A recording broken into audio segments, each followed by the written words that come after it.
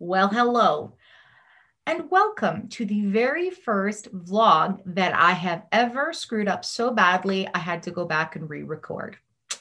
So yeah, it happens to the best of us. So today we're going to talk about 5 myths we have about good communicators, and I'm going to keep it, of course, specific to women. So I love myth busting around communication and presentation and public speaking and voice and wordy type things. Love is probably not a strong enough word, to be honest. Why, you might ask?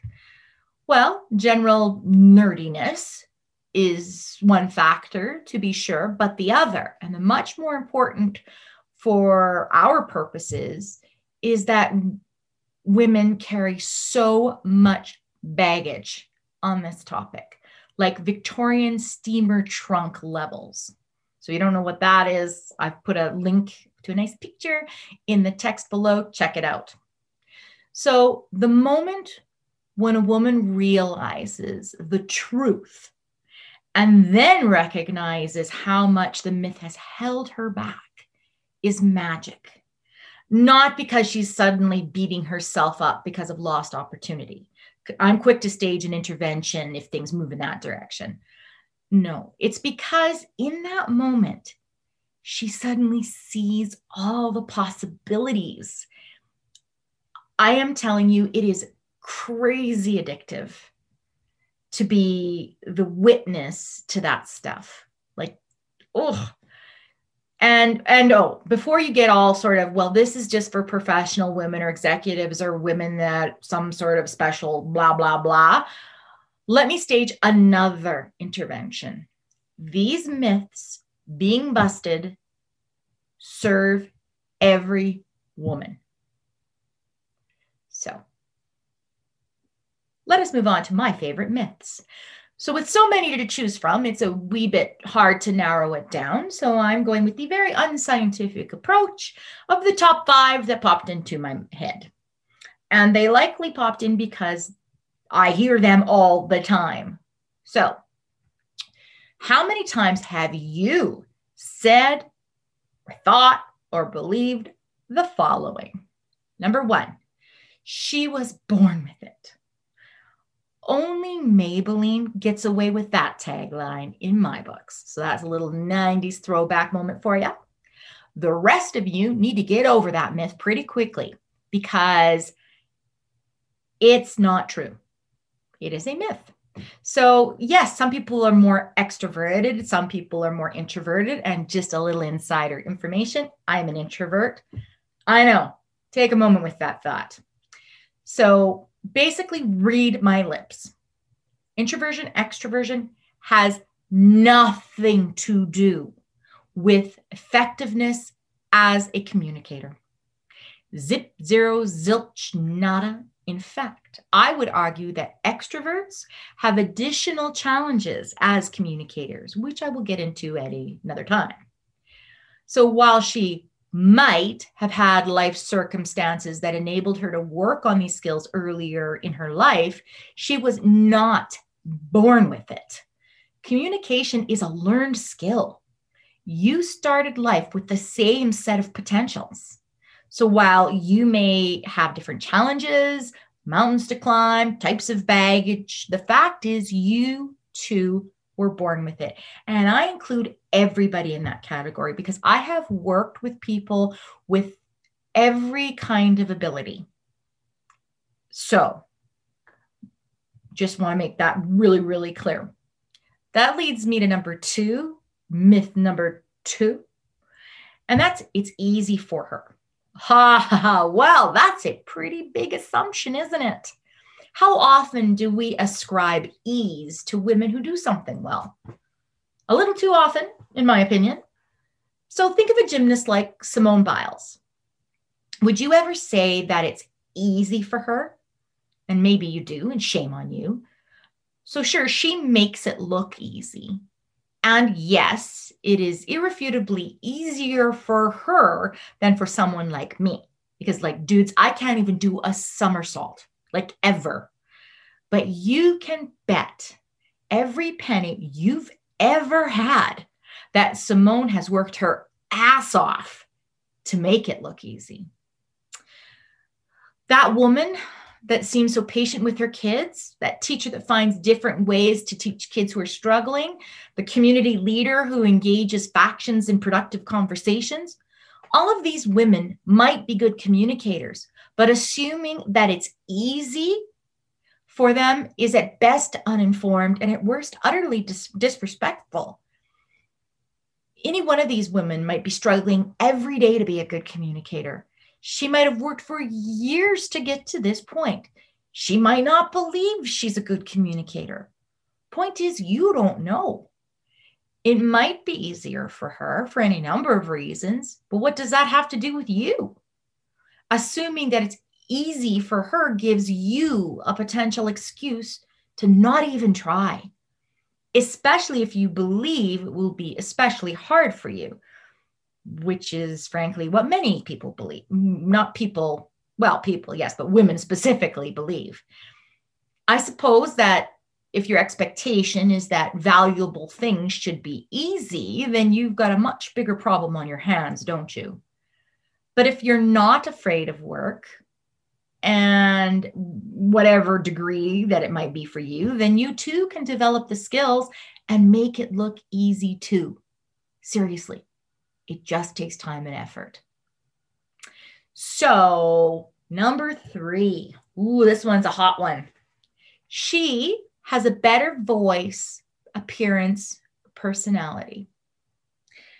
So the research does seem to indicate that there is an initial advantage conferred on those deemed more attractive in a communication situation.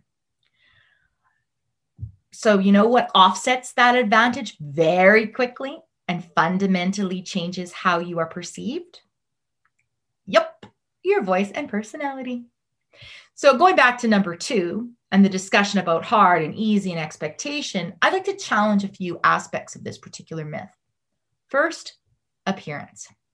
No, I'm not going to say, go get yourself a facelift, new teeth, bigger boobs, whatever, though I will get a facelift sooner rather than later. I'm not suggesting you'll be anything less than you or more, as in the case of boobs. You know, you should be anything less or more than you are. Rather, I challenge you to reframe the idea of appearance around your personal style and grooming practices. Anyone can be more attractive, whatever attractive might mean, by upping their awareness of how to express their own uniqueness and inherent beauty through how they put together their look. So people like Lauren Messiah do a great job of empowering women in this regard. And I'm not getting into the weeds with you on what women should or should not do and the patriarchy and shaving your legs and etc. This isn't about fashion. This is about how you physically represent your identity. And you don't get a choice on that part because you do have a physical self and it does represent your identity. The point is, you can choose how it gets presented. As for voice and personality, well, voices can be trained. That's what I do. I know many ostensibly attractive women who, the minute they open their mouths, it's like nails on a chalkboard. So while they might have an initial advantage, that advantage dissipates quickly. Plus, you keep your voice, if treated kindly, for your life. Appearances change, no matter what Joan Rivers attempted. Same goes for personality. You can develop authentic skills that allow you to connect with people effectively. The beautiful woman who's a complete asshole is just that, a complete asshole. The moral of the story seems to be this. If you choose to believe that appearance governs your status as a good communicator, then up your game. Same goes for your voice and your personality. And if you believe that those are things you ought to have been born with, not work on intentionally, I suggest you take it up with the universe when the time comes. In the meantime, sit in your corner and throw stones. So number 4, myth. She's had training practice opportunities. Again, maybe true, maybe not, but regardless, so what? Assuming that someone has had training, which is why they're good and you're not, is like saying, oh, well, she's got an advantage I can never enjoy because I can't have training practice opportunities, which is, I'm sure you'll agree, it's bullshit. It's just bullshit. I can spend all day shooting holes in this one. Can't afford training? Welcome to the internet. Tons of stuff if you're careful and picky. Can't practice? Sure you can. In the bathroom, in bed, while walking, while driving, while reading to kids, while cooking, you get the idea. Play both parts. Write out a conversation. Use toys, seriously. And have the choice, have conversations. Sounds crazy, sure, but it works. No opportunities? Well, if you're expecting opportunities to be delivered to your feet, then you're probably not going to have any. If, however, you flip your expectations to finding and or creating opportunities, then the situation can change. Start conversations, continue conversations, join groups, attend meetings, put your hand up virtually or otherwise, call a friend or family member, talk to your kids, your neighbors, your cat. The more you open your mouth and hear and feel your voice, the more comfortable you will get. Fact. And finally, for today anyways, number 5, she's smarter or better educated. Now, do you actually need me to bust this myth for you? Being a good communicator has nothing to do with your intelligence or your education. Why? Because intelligence has no correlation with communication skills. And education in the vast majority of the world doesn't teach good communication skills. They might have had exposure to public speaking or formal presentations in education settings, maybe, but that does not a good communicator make. Trust me on that one. So in fact, some of the best educated and smartest people I've ever met couldn't communicate their way out of a paper bag, even with written instructions. So if you have the intention to communicate, you listen, you learn to listen and engage with other people, you will be a good communicator. My grandfather, with a grade 8 education, was absolutely outstanding.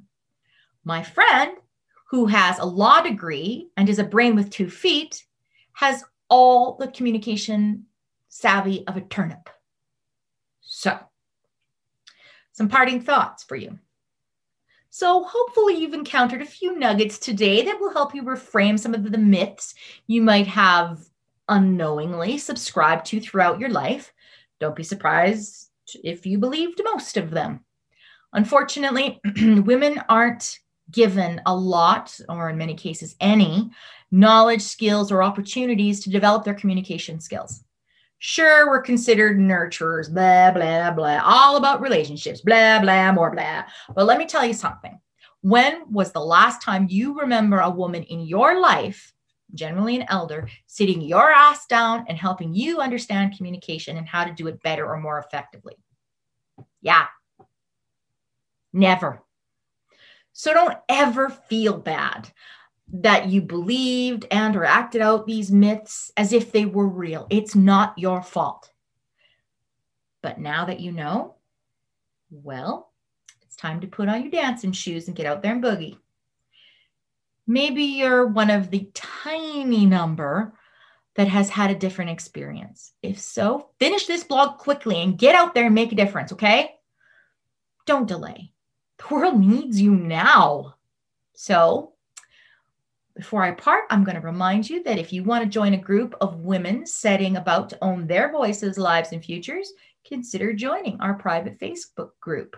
For support, resources, weekly lives, and other good stuff, Link is in the text below. And if you visit the website, T with D, T-E-E with D, letter D.com, there's all kinds of links everywhere to goodies and getting on mailing lists. So go check it out.